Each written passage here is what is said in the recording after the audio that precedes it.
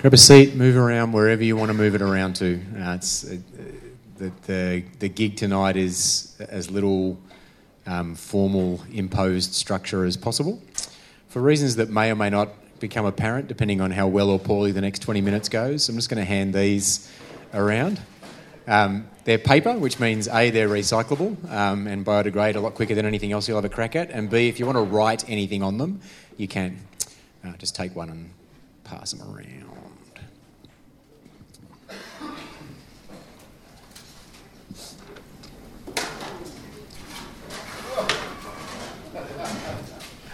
All good?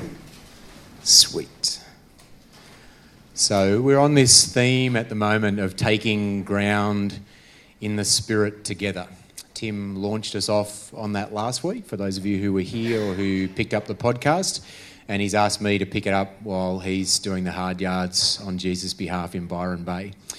For those of you who were here last week, you might remember Tim spent a little bit of time looking at Acts 16, where Paul is having a tough gig in Philippi. He's announcing the gospel, he gets arrested, thrown in jail, and we read in Acts 16 that the crowds joined in attacking them, and the magistrates had them stripped of their clothes and ordered them to be beaten with rods. It's not exactly what you're hoping for when you stand up to have a crack at preaching the gospel in public. After they'd been given a severe flogging, they threw them into prison and ordered the jailer to keep them securely. Following these instructions, he put them in the innermost cell and fastened their feet in the stocks. That's a weird setup for the next sentence, which is this. About midnight, Paul and Silas were praying and singing hymns to God, and the prisoners were listening to them, and the story goes on that there's a grand escape, a chance to announce the gospel through the Lord intervening miraculously, and Tim was kind of just picking up from that as we mind this theme of taking ground in the Spirit together, that worship is a means of us together laying hold of comfort for one another. There's people in a terrible situation, and they could have done anything at all. What they go to and what they go to together, it's not by chance that Paul and Silas do this side by side, is prayer, yes, and also singing hymns to God. They have this sense that worship is a means of laying hold of comfort together. He looked as well at 2 Chronicles 20, where Israel, under the leadership of Jehoshaphat, are being called into one of the more strange-shaped battles that you'll ever see. In 2 Chronicles 20, we read these words, that at the beginning of a day where Israel are being called into battle, Jehoshaphat stood and said, "Listen to me, Judah and peoples of Jerusalem. Have faith in the Lord your God, and you will be upheld. Have faith in his prophets, and you will be successful." After consulting the people, Jehoshaphat appointed men to sing to the Lord and to praise him for the splendour of his holiness as they went out at the head of the army. That's a weird SAS. These are the crack troops going out, and what are they doing? They're singing praises to the Lord. And what happens as a result of that is they're going forward at the head of the army singing, "Give thanks to the Lord, for his love endures forever." And as they began to sing and praise, the Lord set ambushes against the men of Ammon and Moab and Mount Seir, who were invading Judah, and they were defeated. And Tim says rightly that these verses just show us that worship collectively is a means of us coming into possession of promises together. That there's things that the Lord has promised to us that we might come up with cunning, plausible, earthly plans for how we're going to pull them off, and yet somehow miraculously in the deep kindness of God, there's just these moments where we actually come into possession of those things in worship and through worship. It's crazy, it's upside down, it makes no sense, you'll never see it in a strategic plan, and yet it's there in Scripture, and so it's part of our inheritance. Both of these, this idea of worship being a means of us together collectively laying hold of comfort, and worship being a means of us together gaining possession of promises that have been made to us, is my lived experience. I just want to say it's actually what I've experienced to be true. For those of you who don't know much about me, I'm a husband, I'm a dad. By profession, I'm a lawyer. I run a little charity that helps people who have problems with domestic violence and complex parenting disputes and don't have access to a lawyer any other way. My life is lived in the everyday. and very often in the not-so-fun parts of the everyday. And I often get people coming to me and say, what do you guys do for kind of self-care? Do you have a mentor? Do you have like people you go to debrief? And I always say, look, we're really fortunate. We've got a fun team. We've got a small team, we've got a fun team, we've got people who can blurt honestly in front of each other without judgment, and that's really healthy. But in all truth, what I do for therapy is I worship. Worship is my therapy.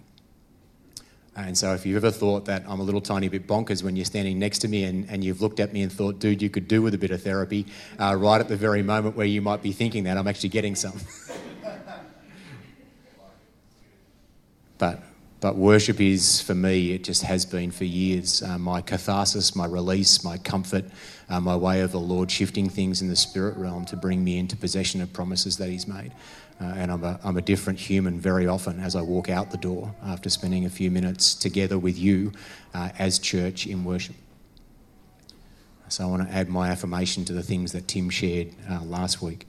Alongside the stuff that I do through the charity that I run, I also, for about 13 years, have helped lead an incredibly loose relational network called the Spirit and Grace Network. And Spirit and Grace was kind of birthed as a bunch of pastors who felt like they'd been super well equipped to lead churches into an engagement with Scripture, into a relationship with other people in church communities, but not super well equipped through their Bible college training to lead people into an engagement with the Spirit and a relationship with God's Holy Spirit. And so they kind of gathered together for a residential intensive every year. We just duck away up the Central Coast and spend 4 days in community with one another. There's physical beauty. It's a gorgeous spot. We spend time in worship. All the teaching is conversational and it's unpacked around a fire with real life application. It's been just a hugely important part of my life and a great journey for those pastors who connected with it. As a bunch of good, somewhat conservative, Bible college trained, mostly Baptist pastors, we needed, to be honest, a little bit of nudging and help in the early days of figuring out what it looked like to live and to lead in engagement with the Spirit and in relationship with Holy Spirit. So we were really, really fortunate. Their church, Dayspring, that many of you guys know, Dave Crabtree, the guy who used to be the pastor there, was fond of us. And used to hook us up with some of his friends. And so I remember us having some of these experiences in the early years where we had a guy called Graham Cook come and hang out with us for a few days. Some of you would know Graham. He's a lot of fun. He's kind of a UK background, now lives in the US. But if you want to know what engagement with the Spirit looks like and what relationship with the Spirit looks like, hanging out with him for 4 days is a really good way of being in close proximity to that. He is, when he steps down from the front of the room, the world's most boring guy. There are absolutely no bells and whistles about him. And you get a sense when you sit in a spa and talk about life, the universe and everything with him that this is just his everyday. But Graham knew that we needed a bit of nudging out of the nest. And so the first night he was with us, we were gathered in this big room with a big open place fire. And there was, I'm going to say like 30 mostly Baptist pastors all in the room, and Graham says, okay, so here's what we're going to do for the next 15 minutes. You're all going to pray in tongues. And some blood drained from some faces, and a mixture of kind of hope, fear, joy, expectation, and everything else all kind of flooded in. And but that's what he did. He said, I don't care how hard it is. I don't care how easy it is. I don't care how clunky it feels. You're doing it, and you're doing it for 15 minutes, and we're just going to pray and invite the Spirit of Jesus to come and fill you with the capacity to do that. And if you feel like you're doing baby steps, then just don't worry, just go for it. And literally for 15 minutes then, lots of people were exploring completely new territory in terms of engagement with Holy Spirit and relationship with Holy Spirit.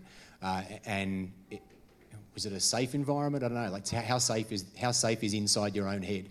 Because that's the only place that was unsafe, was the thoughts that people were thinking about themselves. And Graham just knew we needed to sit with that discomfort and figure out more about what it meant to be alive and engaged with Holy Spirit. That was a lot of fun.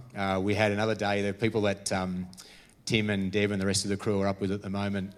Maria and Phil Mason came and spent a little while with us, and they just have this extraordinary ministry, particularly to the New Age community, just helping people come into an encounter with Jesus, mostly through prophetic prayer, and then just trusting that the Holy Spirit will steward that after the people leave that encounter. And so they just had these extraordinary collection of stories about that kind of engagement with Holy Spirit and building that kind of relationship with him. And part of the way that that works in their community up at New Earth Tribe is that they just engage in really sustained periods of worship. If you ever think coming here to I-61, sometimes we lock in and hang in it for a while. Man, these guys are just on a whole different planet. We went up and had the chance to serve in their family camp a few years ago, and they would worship for an hour. And then some cat would stand up with a microphone and bang on for a while, and then they'd go back into worship again for at least another hour. Lunchtime would come, some people would go out to get some food, but a whole bunch of other people would just worship and pray and minister their way through lunch, and would still be going whenever whatever was supposed to happen after lunch was happening. It was the most completely chaotic organisational experience of my life, and it completely undid me for every more polite version of church I encountered afterwards. I remember being with them. I was doing this thing on justice in your community, and as a good recovering Baptist, I kind of said, okay, so we're just going to have a little time of prayer before I give my stuff, and so I'm just going to open the room up to prayer, and then I'll talk in a little while, and I was expecting good conservative prayer, like we'll have one little sensible bracket of prayer and then that will finish and there'll be an awkward silence and another little sensible bracket of prayer, and then two people will start talking at once and it'll be really awkward and one of them will stop. Just, that kind of prayer. And instead what happens is just this flipping tsunami of prayer that just washes straight through the room. There's people praying in tongues, there's people praying over the top of each other. It was utter chaos, but it was the most singularly beautiful prayer experience I've ever had in my life. And these guys just helped nudge us into this experience of just being locked into worship and being lost in it. Being so familiar with the lyrics that our brains were turned off and our spirits were turned on. So unworried about what the lyrics were meant to be that it was fine for us to be singing something that wasn't on the screen behind us, and just learning through baby steps what it felt like. To be engaged with Holy Spirit and in relationship with Holy Spirit in that kind of way. And we've been really fortunate with our guides and our teachers. We had another guy, a guy by the name of Leif Hetland, come and hang out with us one other time. And Leif, if you've not bumped into him, has no social boundaries and is just bang up for expressing love in the most exuberant ways.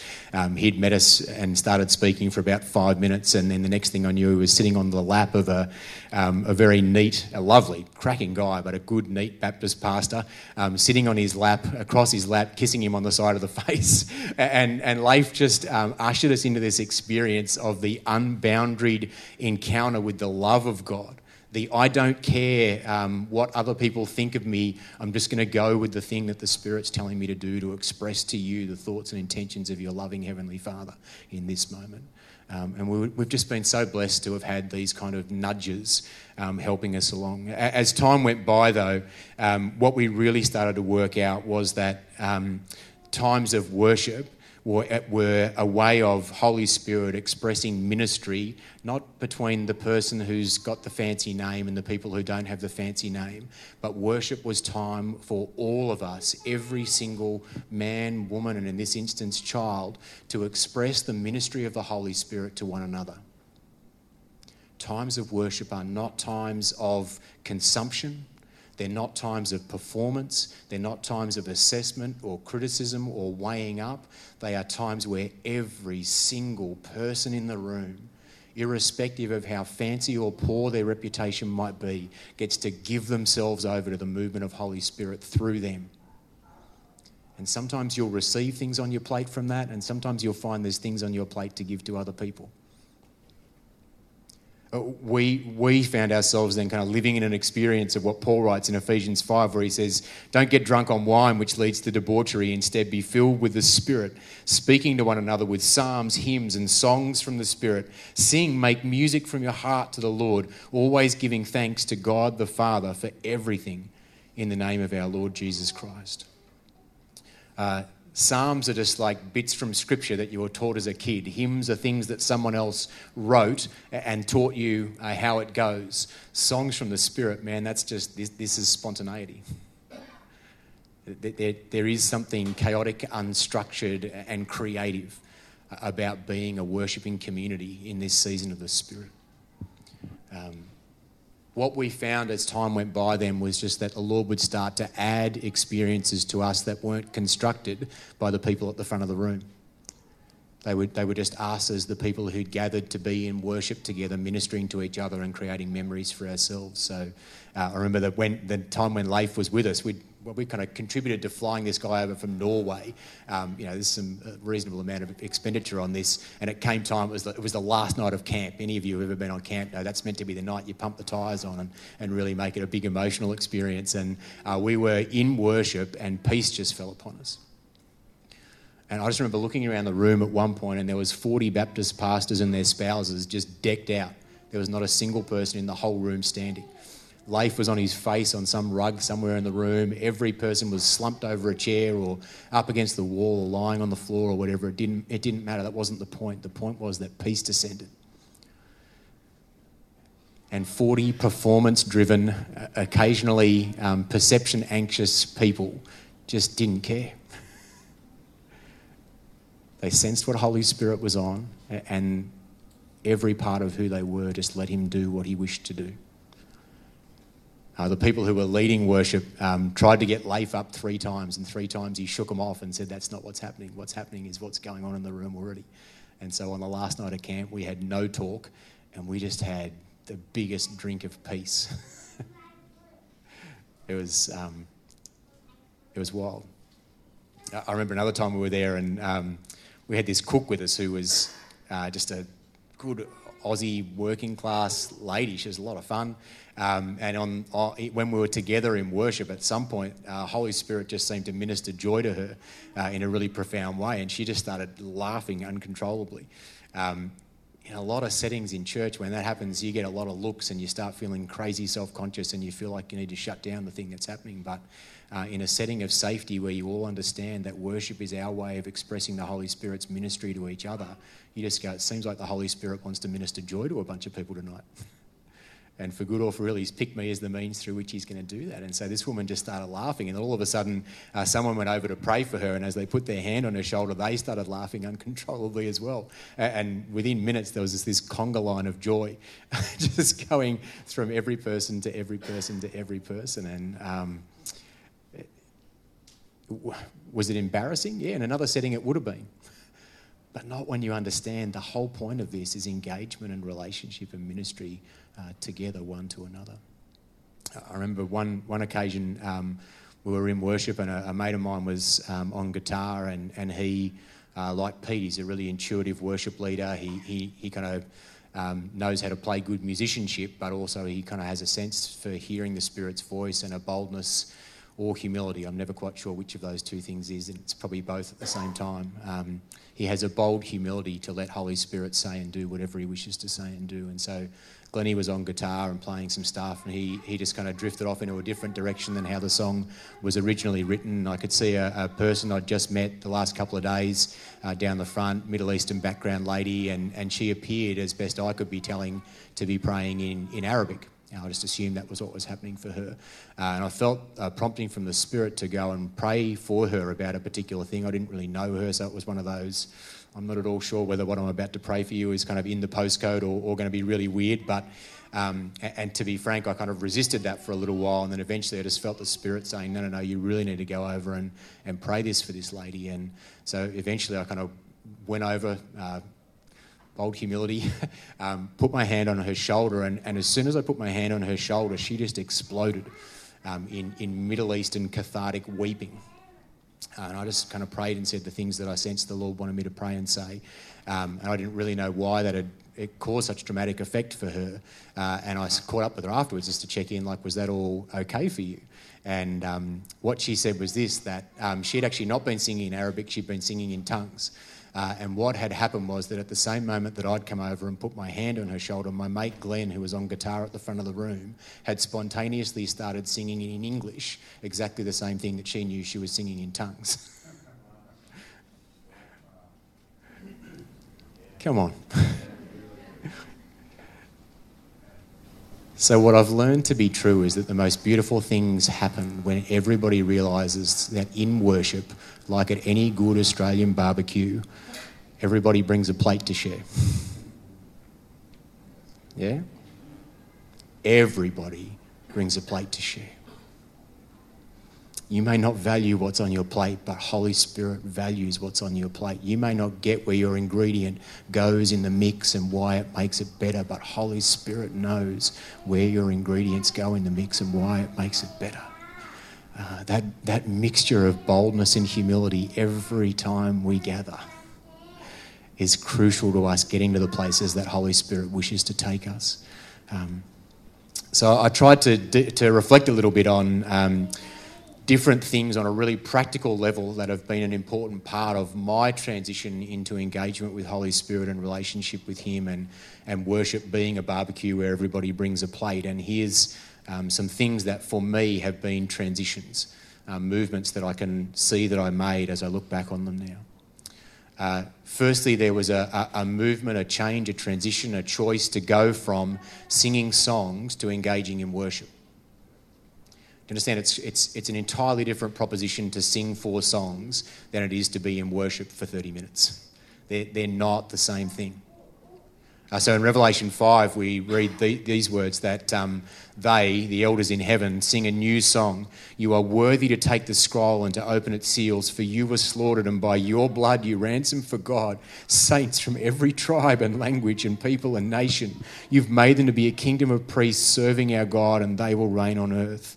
And then John, as he gets this vision of what's happening in heaven all the time, sees it unfold even more broadly. And he says, then I heard every creature in heaven and on earth and under the earth and in the sea and all that is in them singing.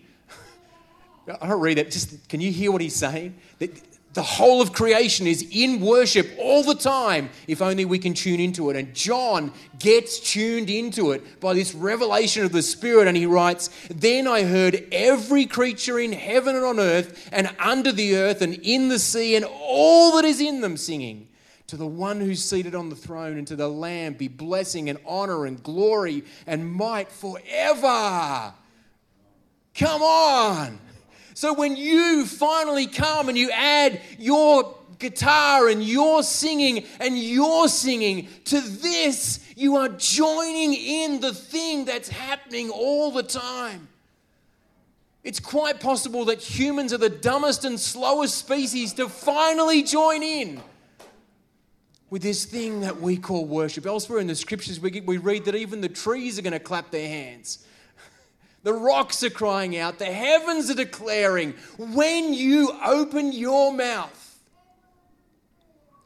when you move your hands, when you bow your knee, you are finally coming into the flow that was happening all along. Come on. Graham Cook has this extraordinary way of putting it. He says, we never exit worship. It's a melody that's either in the foreground or the background of our hearts. When it comes to the fore, we must give ourselves to it generously. Man, he's got away with a short phrase. It's not just following the script. It's not we always sing when we come in until the kids go out. It's not we do 4 in a row. We do a fast one and then we get everyone pumped up and then we come down to a slow one. Forget all that.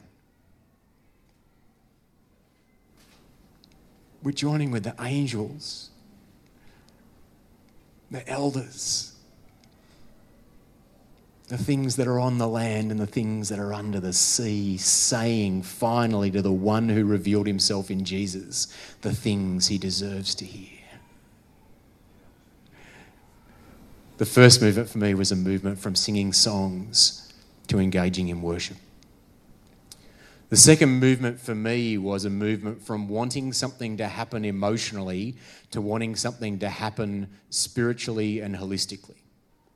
There was a conscious decision at some point to say, I don't just want to walk away having felt more emotionally high for a little while, but being no different than I was when I walked in the room. I want and expect that if I come into engagement with Holy Spirit, to be changed. I remember I used to be part of a church called Bathurst Baptist Church, predictably enough in Bathurst and predictably enough a Baptist church. We were pretty imaginative in the marketing department of Baptist churches. And I was up the back of the room. I can still remember it now. It was kind of that side of the room, so the back right-hand corner if you're looking at it from the front. And at this point in time, I'd just finished uni. I'd just got my first job. I was still in a relationship with a girl who wasn't a Christian. And I was just kind of figuring life out post-uni. And we were singing a song. It was a song by Jeff Bullock. I actually Googled the lyrics. They went something like this. It says, "I will never be the same again. I can never return. I've closed the door. I'll walk the path. I'll run the race. And I'll never be the same again." And then there's this cry to Holy Spirit saying, "Fall like fire, soak like rain, flow like mighty waters again and again. Sweep away the darkness, burn away the chaff, and let a flame burn to glorify your name." And I just remember the Spirit of God catching me in the midst of those lyrics and saying, "We're not singing songs anymore, we're engaging in worship, and you didn't just come here to feel emotionally better, you came here to be transformed." And I fell to my knees, and I sensed the Spirit talking to me about a bunch of very hard reshaping of my life that needed to happen to bring it into alignment with heaven.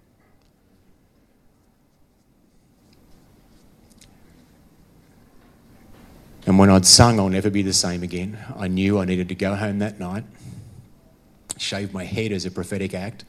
Turns out my head is exactly the same shape as a Kinder Surprise egg. Break up with the girl that I'd been in a relationship with, and tweak several other things that were present in my life at that point in time.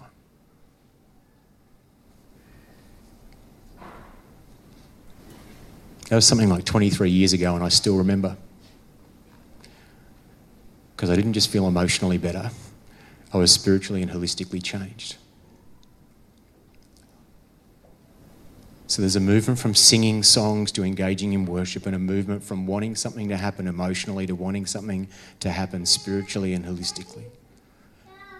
The next movement for me, it was a movement from the primacy of what people think, me included, to the primacy of participation.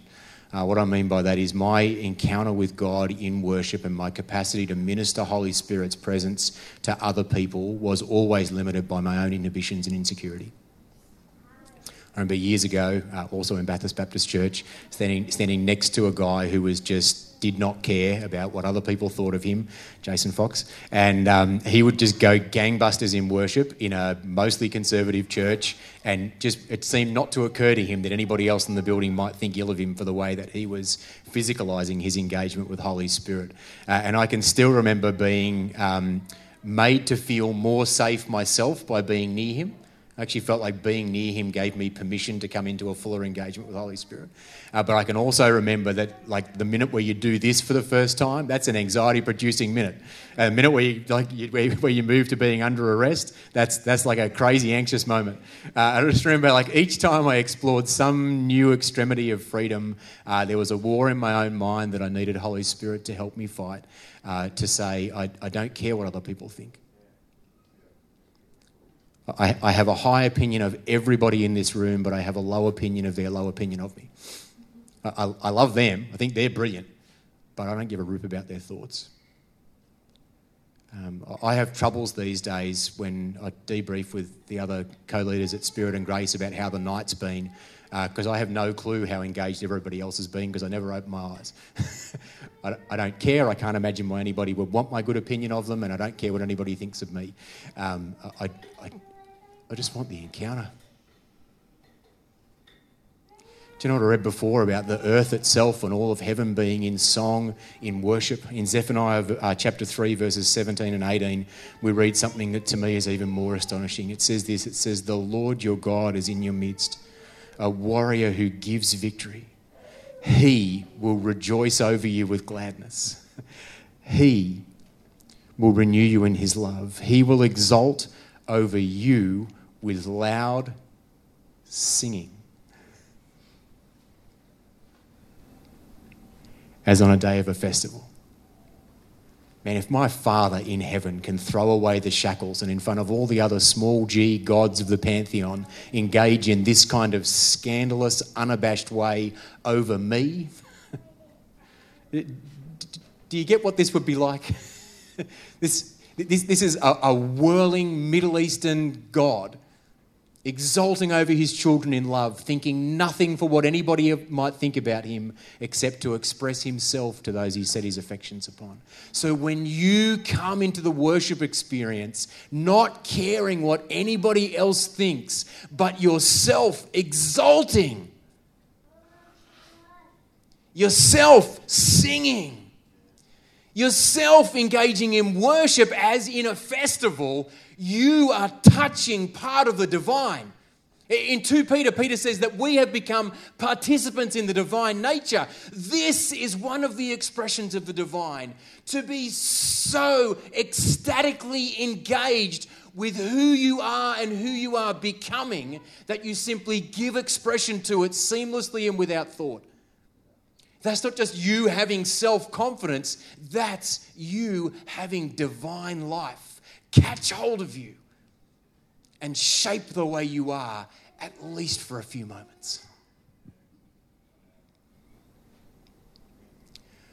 Being in worship in some strange mystic sense is our participation in the divine nature. It disarms anxiety, it disarms judgment, disarms comparison, and it releases us to be present with each other.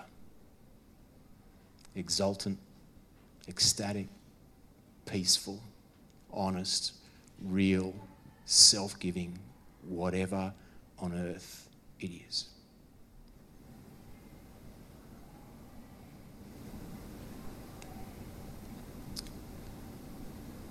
The next movement for me was a movement from requiring certainty to trust. So there was a period of time where if the Lord would give me something that felt like it was a word or a prayer for someone, I would need him to dial it up to high 90s on the certainty scale before I'd walk across the room. At some point when you're in a community that's safe, that's stopped doing judgment, that's stopped doing comparison, that's stopped doing anxiety, you can go with like a 10% level of certainty. And you just give the thing and you go, that's the thing I think I've got. I'm just going to leave that with you and let you and the Holy Spirit work that out. And all of a sudden we're moving, not in certainty, but in trust. And there's a much more free-flowing movement in there, and you're much more likely, in my experience, to touch risky, hard-to-get-to things when you drop your percentage requirements. The last movement that I want to share before we move back into worship again is I think there's a movement from wanting to participate by receiving to wanting to participate by giving. I confess my frailties quite happily before you. There were years where when I would walk into the room and there was someone who was renowned for having a prophetic gifting, ministering at the front of the room, the only thing I ever wanted to happen was that they would pick me from the crowd and give me a word. There's nothing wrong with that. There's a season for receiving. But on the other end of that, at some point you just go, I've got the Holy Spirit. That lady's only accreditation for giving a prophetic word is that she's got the Holy Spirit, and if I've got the Holy Spirit too, then I guess I can give a prophetic word. And there's a movement then just to say when we're in worship, it's not the dork at the front of the room with the microphone who we're expecting to get the words and pray the prayers and sing the spiritual songs. It's if I have a heartbeat and I've received Holy Spirit, I'm expecting to have on my plate not just some things that are for me, but some things that are for others in the room as well. So we're going to go back into worship again, and I just want to repeat for you those things. Holy Spirit is a mystery, not a mechanism. Don't walk away from tonight thinking, well, I have to do step 1, followed by step 2, followed by step 3, and then I'll get to step 5. That's rubbish. My experience is not normative. It doesn't shape how things have to work for you. I'm just trying to let you in on what's been under the bonnet for me over a number of years. But there may be for you perhaps tonight a movement from singing songs to engaging in worship. If there is, I pray Holy Spirit will help you to make that shift. There may be a movement for you from wanting something to happen emotionally to wanting something to happen spiritually and holistically. And if that's what's ticking along for you tonight, then I pray that you will be able to cooperate with that. There may be a movement for you from the primacy of what people think, me included, to the primacy of participation in the divine life in me. If that's you, then just throw your arms back and let the current sweep you on. There may be a move from requiring certainty to trusting, or there may be a move from wanting to participate by receiving to wanting to participate by giving. We're just going to see what happens over the next little while. But can I please say, if any of you have a sense at any stage before we leave here tonight that the Spirit is giving you something to give to someone else, don't wait for someone at the front of the room to guess that. Use these pointy things dangling out of your torso and walk over to the person you sense Spirit wants to give something to and give it to them. Stand. Pete will lead us and we'll see where we go.